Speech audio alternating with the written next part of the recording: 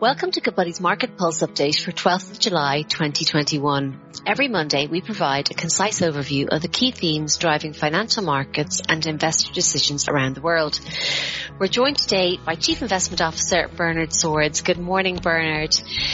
Bernard, we've gone from a market that was, very, very worried about an overheating global economy and inflation to, I suppose, concerns about a big slowdown and growth fears. Can you kind of just give us all a bit of context about what's going on? Yeah, certainly. Good morning, everybody.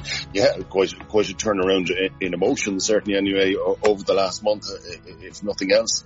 The growth concerns, I suppose, have been driven by two factors. One, as we've been saying ourselves, we're coming to a peak in the economic momentum. When we look at year-on-year statistics or month-on-month statistics, that we're nearing the peak in that. So people are beginning to alter their positions on the back of that. So that's kind of a background framework in there. What you've had over the last few weeks is also the spreading of the new variant of the virus, and people are beginning to think, will this cause a serious disruption to economies in the short term? So that's what brought there to the highlights from last week, and people are putting that in the context of there was again another leg down in bond yields in the US. So the 10-year yield, which would have been up at 170, 180 at the end of March, dropped down into the 120s and dropped quite quickly. We'd caution about reading too much into that. Fixed income markets are quite distorted due to central bank intervention, like the amount of money that's going in from central banks can cause distortions in the fixed income markets, and you get liquidity traps and liquidity booms. And it's probably a bit of a liquidity boom that's driving those yields down at the moment, that too much money chasing too few bonds at the moment. So we'd caution about reading too much into that. But certainly, as we've been saying, the momentum is coming out of the global economy. Like it's still going to be a high growth rate, but the rate of increase is going to start declining. And that's only natural. And we have been saying to position yourselves for that for the last couple of months at this stage. And we're getting evidence that's the right thing to do. And even we got more in from China last week. So if we go over the last quarter, we would have seen increases in economic growth forecasts in every region bar China.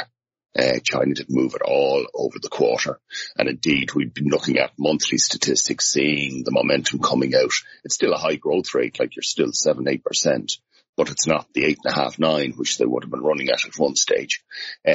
And that is easing back, and it's probably gone into a year-on-year growth rate below 8% at the moment. So China's reacted now to say, okay, we don't mind about some slowdown, but we're going to limit how much of a slowdown there's going to be. So they cut the reserve ratio in the banking system last week to give a bit of support to the economies. So we'd sort of look and say, yeah, there's momentum coming out. It's still going to be a high growth rate. And look at China. That's only so slow they'll allow it, and the authorities come back in to support it. So we still think it's a growth environment that we're in. The level is just a bit lower than we've had over the last 2 quarters. And what about, I suppose, central banks? I know there was meetings both in Europe and the US last week. Have they had any bearing or made any comment about this? Not so far. I think in the ECB they're plotting out their new policy and long-run policy. So that was probably the focus of their meeting. And they have to carry on again next month because they didn't get total agreement on everything in this meeting. And when we look at that, if for short-term indications, not much implied from it. They're still supportive. QE remains at the level that they've been running it at. But I guess their policy framework, where the Fed, they haven't moved as aggressively as the Fed in their policy framework. So they used to say that 2% was a ceiling for inflation in the euro area. They're now saying that's a target, and they'll allow inflation go above that. So kind of like what the Fed has been talking about. A big difference with them is that they are still focused on forecasts rather than actual. So the Fed has said we're going to respond. The ECB are still saying we're going to react to forecasts. and forecasts have been woefully wrong about inflation for about 20 years now at this stage.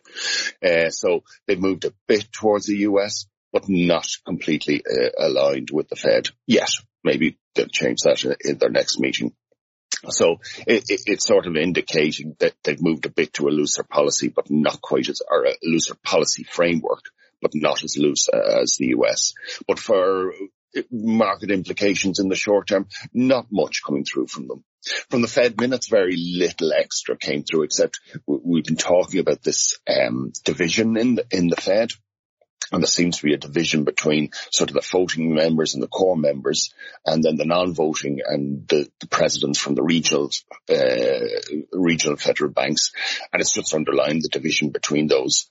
The regional ones are still a bit of, let's react to forecasts, whereas the centre is saying, no, we're going to react to actual data. And that's that. So I think that's all that came out of the Fed minutes.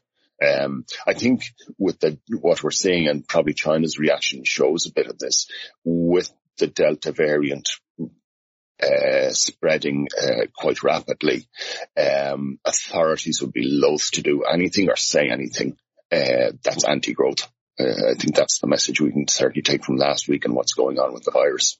And I suppose net then taken together, Bernard, any changes to our position or indeed portfolios as you think about all of this? No, as I said, a lot of us playing out the way we would have thought. We're coming out of that recovery phase. We're going into that more mid-cycle or expansionary phase. The thing that worried us when we were doing that was that the economy would run hotter for longer.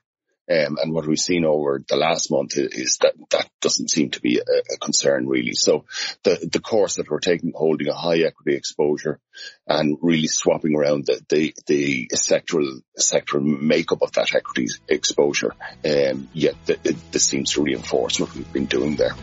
That concludes this week's episode of Market Pulse. For further news and analysis on markets, financial planning and investments, please go to goodbody.ie/insights.